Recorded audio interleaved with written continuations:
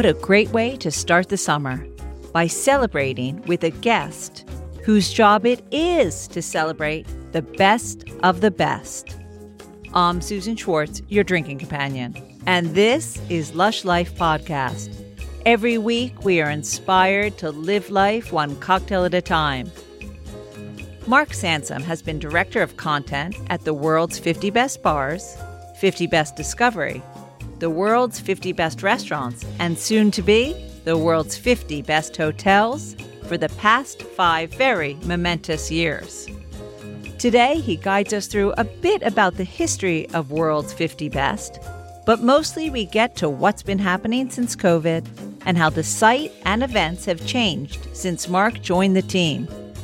But before we begin, and for the last time this season, you can always watch this episode on YouTube, plus all the other Lush Life episodes, as well as a whole lot more.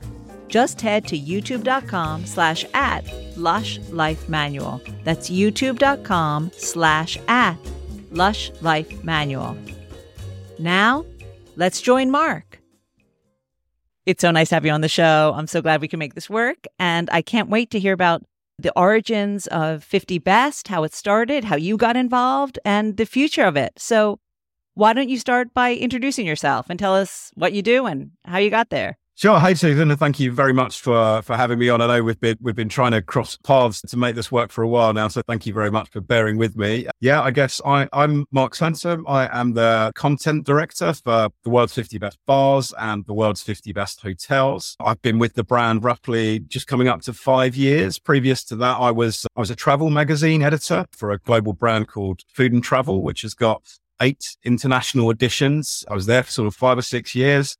Before that, I was commissioning editor on Men's Health magazine, doing their sort of food and drink content, which is quite different to everything else that I've sort of done since. And before that, I was working for a London restaurant guide called Square Meal. So 20 years in hospitality. It's been thick and fast. Now, what made you jump over to the 50 Best content editing? And maybe tell a little bit about what exactly is a content editor and how you do it at 50 Best. Yeah, for sure. I mean, I was actually, when I left Food and Travel magazine, I was actually going to go freelance and start a career, which probably wouldn't have worked for me. I'm one of those people that likes to know what they're doing when they get up every morning. And I think the sort of fear of pitching lots of stories and not knowing what's going to be accepted and taking lots of no's, I don't think that would have sat well with me. So it worked out quite nicely. The managing director of 50 Best, a guy called Tim Brooke-Webb, I've known for many years. Sort of our paths have crossed events and what have you. And yeah, when I just actually resigned from Food and Travel, he got in touch with me and said, we're looking for somebody to come over and head up our sort of bars division.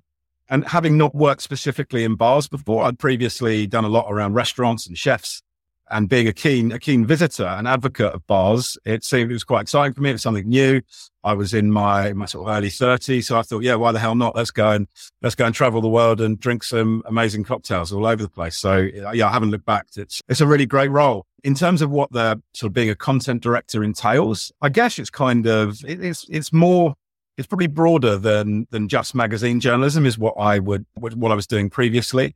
There's still a big missioning element of stories around drinks, hospitality, chefs, restaurants and hotels. So having had a bit of a background in editing and commissioning, that's all been very, very handy. But the new part for me is around the actual management of the website and the selection of our panel of voters all over the world and how we create our lists. And probably the most exciting part is the live events. I've sort of put on a few live events with Food and Travel for their reader awards, what have you. But the live events that we do with 50 Best are really our bread and butter. And that's the most exciting part for me. It's almost similar to that kind of magazine trope where you publish a magazine and then you stop and then you get going again. But with live events, those 1,000 people or those 1,500 people in the room, they're all there for you and your event. So as soon as that event's done, that sense of an ending it's pretty amazing. And once you've completed the event and it's all gone smoothly, the buzz is up there with anything I've felt from anything I've done in work or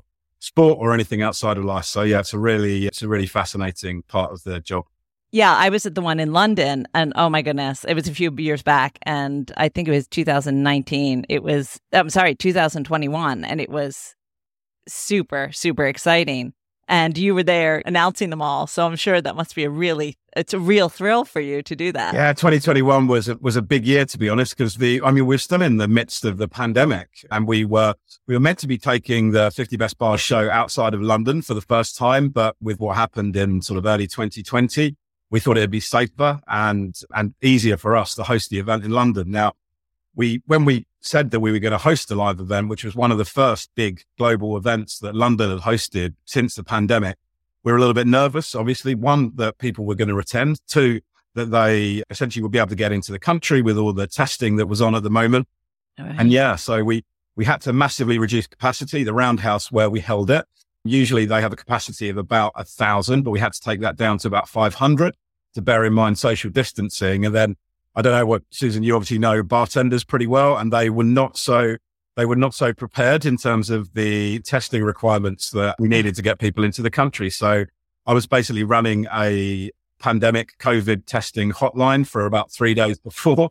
And then, the event itself, we did have a presenter from Top Gear ready to present it and list out the awards. But on the morning of the event, he came down with COVID. So he obviously couldn't attend. And having written the script myself, the team were like, look, we either get some random in who's never seen the script before and they jump on the stage and probably make a hash of it, or you get up and make a hash of it yourself. So I kind of took that on and really enjoyed it. Actually, it was a bit of a baptism of fire, and I'm glad I didn't have to think about it for too long, getting up in front of people, but it was great fun. And it really resonated with the community. I know those bartenders, I know how hard they've worked to keep going through the pandemic. And that one in 2021, I still remember it, December 7th, 2021. It was really emotional for everyone who was involved. And just really glad to throw the party, which we do at 50 Best. Yes, absolutely. I did feel that in the room as well. Now, when you joined 50 Best, kind of where was it? How long has it been going, or how long had it been going? And when you came in,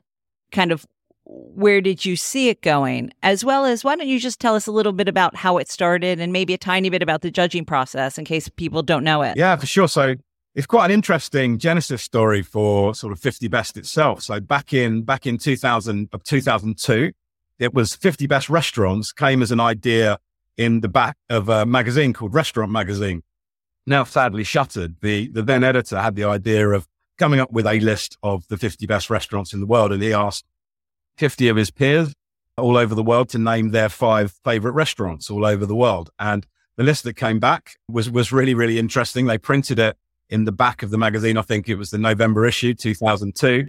And the way it just took up from there and how interested people were in it. Well, the team at the time had no idea. And essentially that restaurants list is now in its 21st year, just grown and grown and grown in recognition. Now that we have 1,080 voters with restaurants now, and split into 27 regional global academies which are each headed by an academy chair who selects their region's panels.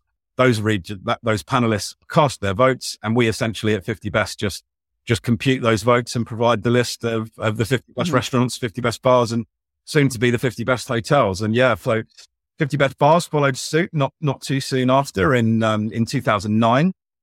And that's been going from strength to strength. So we're nearly at a point where we're going to be celebrating 15 years with the 50 Best Bars. And it's just amazing to see how both the on-trade community really sort of value that list and the lengths that we go to really get the right voters and make sure that the votes are all valid. And we're obviously, in recent years, we've been audited by Deloitte, who's an independent adjudicator, so people can know that the list is super robust and secure and people can trust it.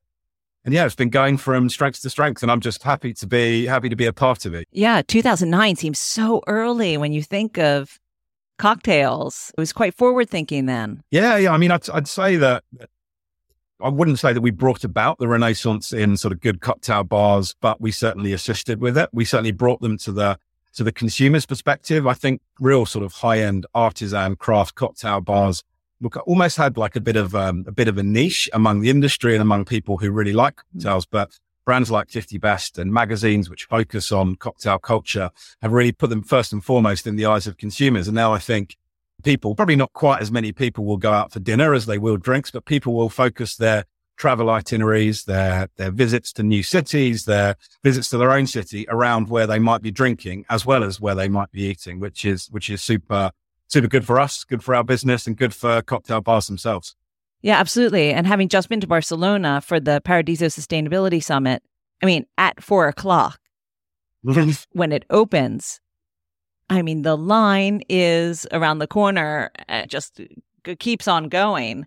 And being the number one best bar in the world, well, that's not surprising, but not everyone was speaking Spanish. These are people who are traveling specifically to come because it is on the number one on your list. Yeah, it's quite an interesting story to go with that, actually. So the day after, Paradiso was announced as the world's best bar, sponsored by Perrier, which was on the 8th of October last year, 2022. Giacomo Giannotti and his wife Margherita both sent me videos from outside Paradiso. Look, they were used to having a queue. They used to open at 6:00, but the queue, I mean, it must have been 500 deep. I mean, you've been to that little street, and it was snaking up and down. And they haven't had great relations with their neighbors, and now I think they're even worse. But yeah, the new 4 p.m. opening time has been because they were named number one. Now they have to open on more days of the week. I think they now open on Sunday as well. They previously didn't. But for people, relatively small businesses, if we can give them like a boost up for amazing people who work so hard for the industry, work so hard for their consumers, work so hard for their staff to really sort of push the boundaries in cocktail culture. We're just here to give people a leg up and really sort of support the people that need it and that deserve it. And certainly Paradiso, Giacomo, Margherita and the whole team are people that deserve it as much as anyone. Oh, absolutely. And they couldn't be more hospitable to every single person that comes in. I mean, literally, you walk in and they're like, ciao, come va to everyone. And they start singing, and literally they do it to almost every single person. So I do love that they are up there and they received such an award, or such a designation. Now, when you entered into it, how did you foresee the future of it, how it would grow or how it has grown? I guess there's two kind of sides to that. There's both the business side and the recognition among consumers. So I think, like I mentioned to start with, I joined in early 2019, at which point the bars division didn't have a specific head of content. Essentially, we knew that there was real potential for growth, having seen how people respond to our 50 best restaurants list, but we weren't quite at the level where it was somebody's sole responsibility. So I was very lucky when they wanted me to do that. It was really great for me to actually focus on bars and the bar industry and really devote the content which 50 Best can produce, the content engine, if you will, purely towards bars. And that was a lot. So our bosses at 50 Best invested quite a lot in pushing us in front of consumers, invested a lot in our commissioning budgets, and essentially helps us tell the stories that might be interesting to both consumers and trade, and sort of bring those two strands together. So yeah, and the brand side and the business side of it, we had roughly 12 sponsors, premium liquor brands from all over the world coming to partner with us at our events. I'm really happy to report at the most recent event that we've just hosted in Mexico, which was in San Miguel de Allende for North America's 50 Best Bars. We had roughly sort of 25 different brands with us. So we've almost doubled in size in terms of the brands. So for our bosses, that sort of increase in revenue has really been quite deserved. And for in terms of the eyes of the consumer, we're just going from strength to strength. As I was mentioning, it's quite a zeitgeisty thing to go out to cocktail bars now, particularly post-pandemic, where cocktail bars are really investing in their food program and in their drinks programs, which means you can sit there and drink all night with lower ABV serves. You can have almost no alcohol serves, and it can be a really interesting night. And people are thinking about staying the whole night in bars and maybe not moving on to restaurants. So to be at the part of that change or part of that path has been a real honor for us. And we're really lucky to have the influence that we do over the consumer and trade sector.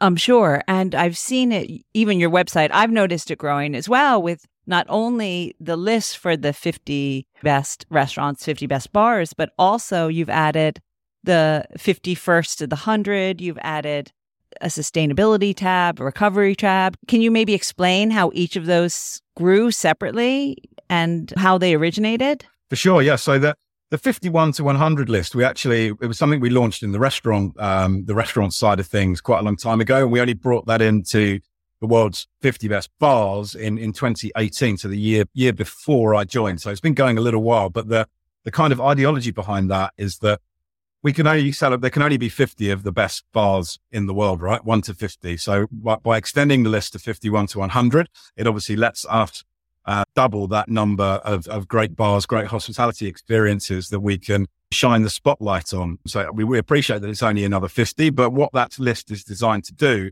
is to show those bars, generally in perhaps more remote cocktail locations or locations where people are slightly less familiar, that they're on the right track, that they're almost breaking into the 50 best list and giving consumers 100 great bars to choose from instead of just 50. But probably the most interesting development that we've had at 50 Best in recent years was 50 Best Discovery, which was a project I've been heading up since 2019. So we launched in November 2019 with roughly 1,600 venues, restaurants and bars that have all received multiple votes from our voters. So we kind of call it the more egalitarian face of 50 Best. So you need far fewer votes to qualify.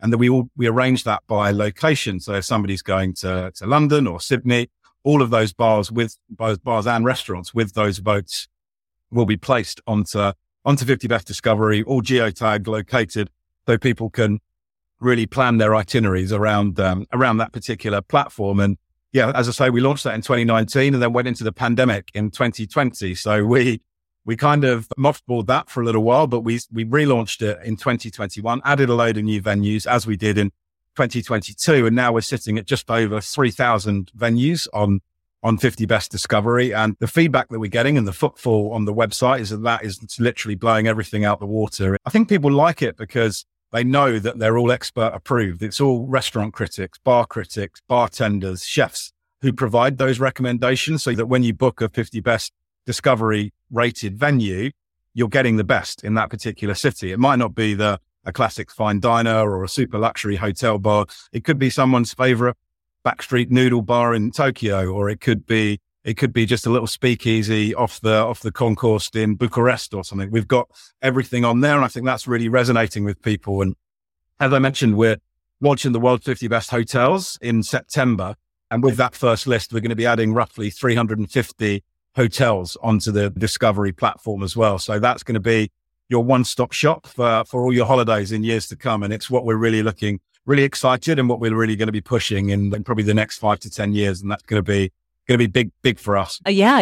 And two things came to mind while you were talking about that is that I know a lot of bartenders and I've been to a lot of bars, and something sometimes comes up, which is like, it's really, really tough to get on that 50 best list. How do you get on the 50 best list? And for there to be also a home for all those other places that people really loved to be on your site is a great thing, because it makes you feel also a part of this 50 best community, and that your hard work, wherever you are, whether it's a tiny, as you were saying, a tiny off the street in Bucharest or a tiny little town in Italy, that you're also being seen by the brand of 50 Best, and you're under their wing.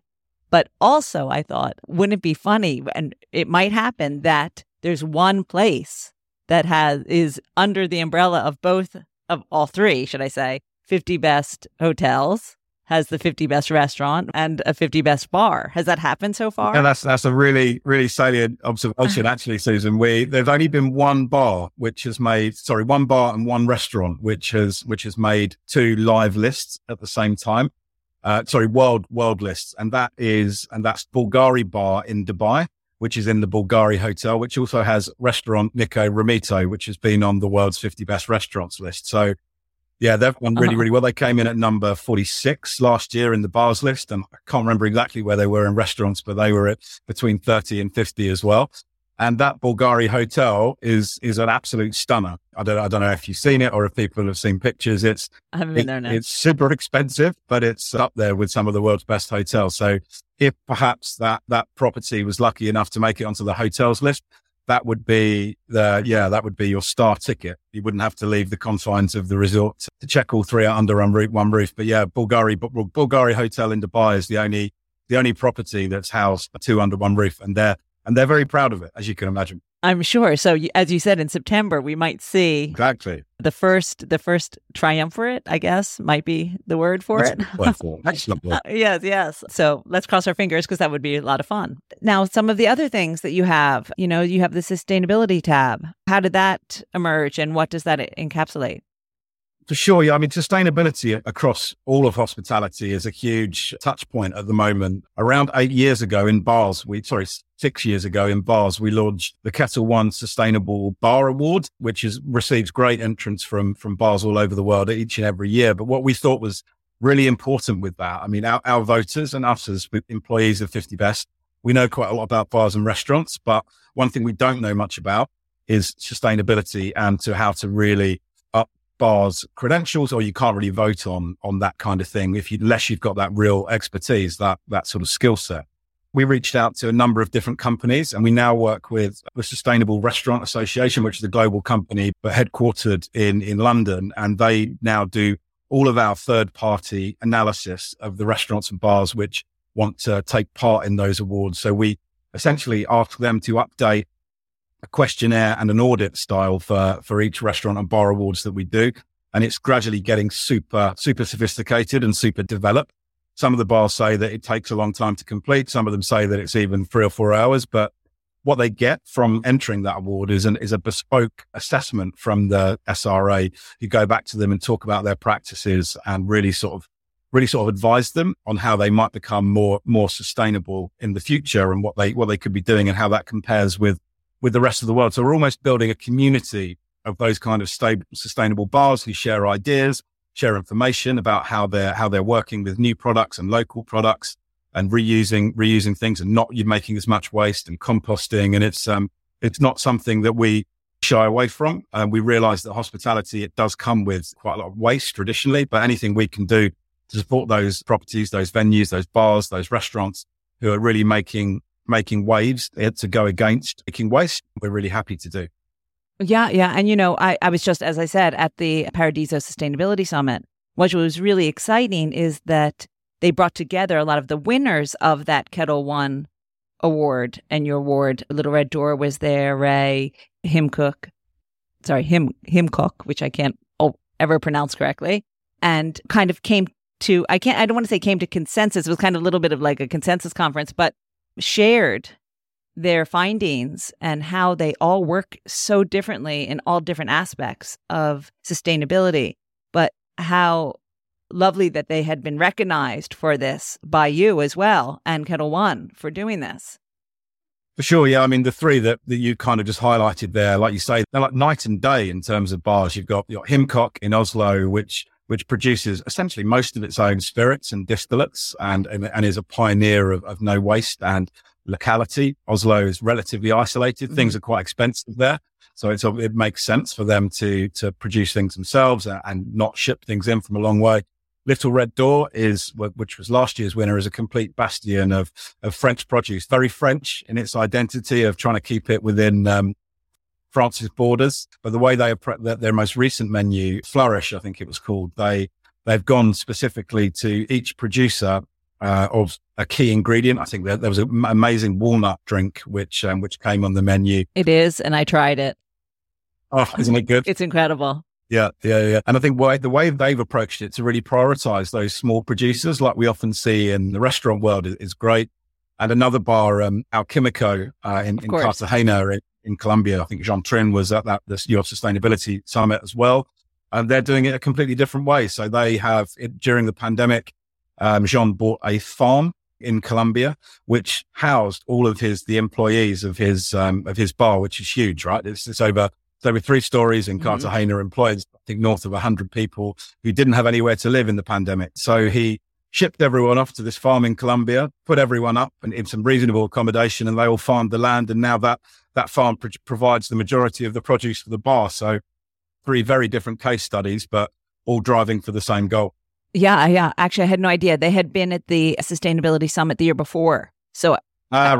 I didn't know that. And that is incredible. It is incredible how each of them sees it and they all learn from each other. But now back to you guys. So now you also have the recovery. Yeah. So that was a project. 50 Best Recovery was our kind of all we came up with to sort of support the hospitality industry during the pandemic, we realized that the people didn't want another list. They didn't want another guide for bars and restaurants that they couldn't visit. And we were 19 years old as a business at that point. And we thought, right, what can we do to really help those bars and restaurants and the community of which we consider ourselves a part? So to a person, everyone decided that, right, they need some money. People need money and they need money quick. So we essentially turned all of our team's resources into raising money for restaurants and bars all over the world. So we initially we put together a charity cookbook called Home Comforts at the time, where we paired 50 best bartender recipes with 50 best chef recipes. And that sold like hotcakes. And every single penny of that was put together to the 50 best recovery fund. But the most lucrative element of that was the 50 best bid for recovery auction. So we went out to all of our partner brands that support us with the restaurant industry, San Pellegrino and Acquapada and Perrier in bars, and asked people to donate great prizes that people could bid on. And we had some amazing ones. I think probably the biggest sort of the headline news story from it was Mictors, who donated a rare release barrel which they've never done before. They'd never sold one barrel on its own.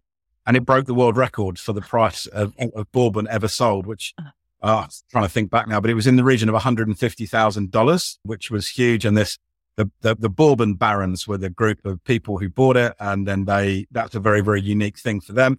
And the whole auction, the cookbook and all of our other fundraising enterprises, we ended up raising $1.3 million, for the hospitality industry, which we donated back in the form of grants. We asked for bars and restaurants to come to us from all over the world, let us know where they are, and they had to fill out a short form. And we donated that money to charities and individual hospitality venues all over the world. And like when I'm actually meeting them now at our events and when I'm sort of traveling the world, the more and more people that say, look, it might have only been £5,000 or €5,000 that you were able to donate. But not only did it help us keep going and pay our staff for an extra month, it also meant that somebody out there really cared and they were thinking about trying to support us. And that meant as much as the actual physical cash. So that was super reassuring and rewarding that we were able to help and pivot our business into really focusing on the community. But yeah, I think it's given us a place in the industry now where people think, right, it's 50 best. Sure, it's a business where people trying to make money for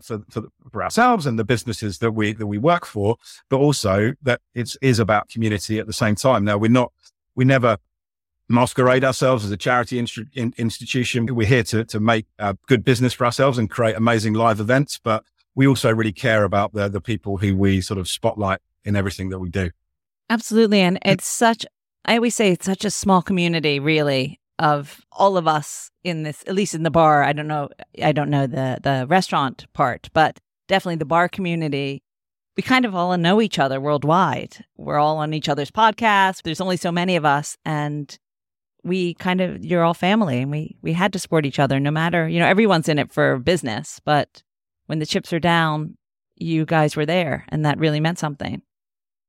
Yeah, thank you. I think that really did come to the fore during the pandemic. The number of connections that were forged over the internet and sort of online happy hours and people getting together virtually from all corners of the earth really sort of came together. And then now we're able to start traveling again. Those relationships are now manifest. People are doing guest shifts all over the world. You're seeing, the guys from maybe Sammy in Sydney, which Australia is a long way from everywhere, right? It can be somewhat an isolated bar community, but now I bumped into the lads in Mexico City a few weeks ago, which was pretty random. And they're doing they did various guest shifts all up the West Coast, and they were all from relationships they built during the lockdown period. So yeah, more power to everyone who's traveling the world and really looking to get out there after that horrendous couple of years period. Yeah, and Giacomo was just here in London, and I saw the Maybe Sammy guys in Venice. So yeah, it's nice to be able to see them and continue it. Now, what about the future? Now you hinted at it. Well, you didn't hint at it. You said there's 50 best hotels.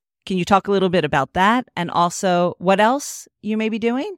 For sure. Yeah. 50 best hotels has been something that's been in the pipeline for 50 best for a long, long time. I think part of Tim and my managing director's idea about bringing me in from a travel background was to sort of put me on that sphere of it. I've already got quite a few contacts in the hotel space.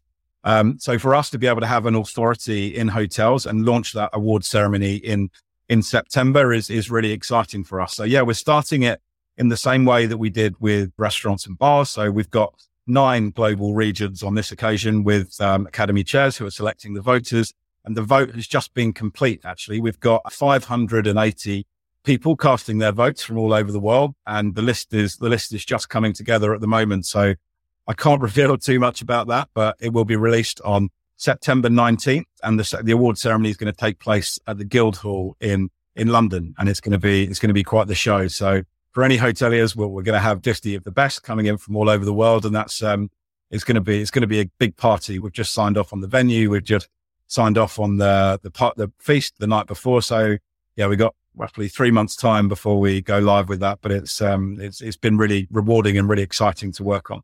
Oh, I'm so excited. I love it. I love a luxury hotel. So who doesn't, right? Is there anything else in the 50 best bar kind of segment of it that is going to be new? Nothing I can talk about just yet, I'm afraid, but we're always looking to grow the community and shine the spotlight more widely on different facets of the bar community. But where we only launched North America's 50 best last year, 2022, big launch for us, another one which took a lot of planning, but let's just say that in the next few years, there's probably going to be another region that we're going to look to spotlight as well. Oh, how exciting. Now, usually I end with asking for the top tip for the home bartender. But while we were chatting, I was thinking maybe you could shine a light on kind of the top tip for any smaller bar or anyone who may be listening, the top tip for how to even get in the running for that or prepare the bar for that. Yeah, that's a good question. I think the single most important thing about a bar or a bar that's really looking to push is its hospitality experience. It's that kind of that first contact point with guests, how they're made to feel as they come into the bar, really making them made feel aware of, even if it's just a nod from a bartender or even if it's just a glass of water or a menu put in front of them pretty quickly. For me, if that's what sets a great bar apart from a good one. Lots of bars create amazing cocktails, and sure, the liquid is super important. The glassware is super important, but it's the personal touch, I think, particularly post-pandemic, that the bars should really focus on to set their identity apart from a great bar next door. You know, that's what really hits me quite hard with when I go to bars. That's great advice. Now, I do always end with, if you could be anywhere drinking anything, that could be anywhere in the world, what would that be and where would that be? Oh, I've always been a big fan of the Caribbean, and I like to get myself out there. Well, I haven't been for many years actually, but I'd like to be played golf, probably on Barbados, and then sitting on a beach bar, drinking something with rum and some sort of fruit juice in it. That's where I'd like to be right now. Not in South London. Well, that sounds good at any time for me as well. So I totally understand. I really want to thank you for being here and talking 50 best. And I look forward to that list, that 50 best hotel list in September. It's really exciting. And seeing you at one of the events. Amazing. Yeah. Thank you so much for having me on, Susan. And yeah, our next big list reveal is on 18th of July, which is Asia's 50 best bars. So please do tune in to our social channels at 50 best bars. And we'll be revealing the list of Asia's 50 best on 18th of July. So yeah, thank you very much, Susan. Real pleasure. Absolutely. And all the links will be on my site. So anyone can find any of those lists on there. So it was great to have you. And thank you again. We'll see you soon. Cheers. I want to thank Mark for joining me on the program. And I can't wait to discover if the Bulgari Hotel will make the list of world's 50 best hotels. Now, let's see, out of all the cocktails Mark has tried, which comes up number 1 and is our cocktail of the week. The cocktail of the week is a favorite of Mark's and a Mexican take on an Italian classic. It's the Mezcal Negroni. Add the following ingredients to a mixing glass: 50 ml of Campari, 50 ml of sweet vermouth, 50 ml of gin, plus add 10 ml of super smoky mezcal. Add ice and then stir, stir, stir. Then strain it into a rocks glass filled with ice and garnish with an orange half wheel. You'll find this recipe, more Mezcal cocktail recipes, and all the cocktails of the week at alushlifemanual.com, where you'll also find some of the ingredients in our shop.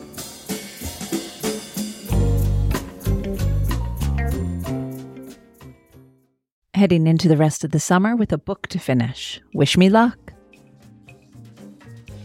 If you live for Lush Life, then make sure you head out to the bars you love and order a drink. Theme music for Lush Life is by Steven Shapiro and used with permission, and is also a finalist for the Sonic Bloom Awards given by She Podcasts. And Lush Life is always and will be forever produced by Evo Terra and Simpler Media Productions. Which leaves me to say the wise words of Oscar Wilde: all things in moderation, including moderation, and always drink responsibly. So this is going to be the last episode before we head into the summer. So have a wonderful and safe summer yourself, and check out my Instagram at A Lush Life Manual to see where I'm drinking and what I'm drinking next. See you in the autumn. Until that time, bottoms up.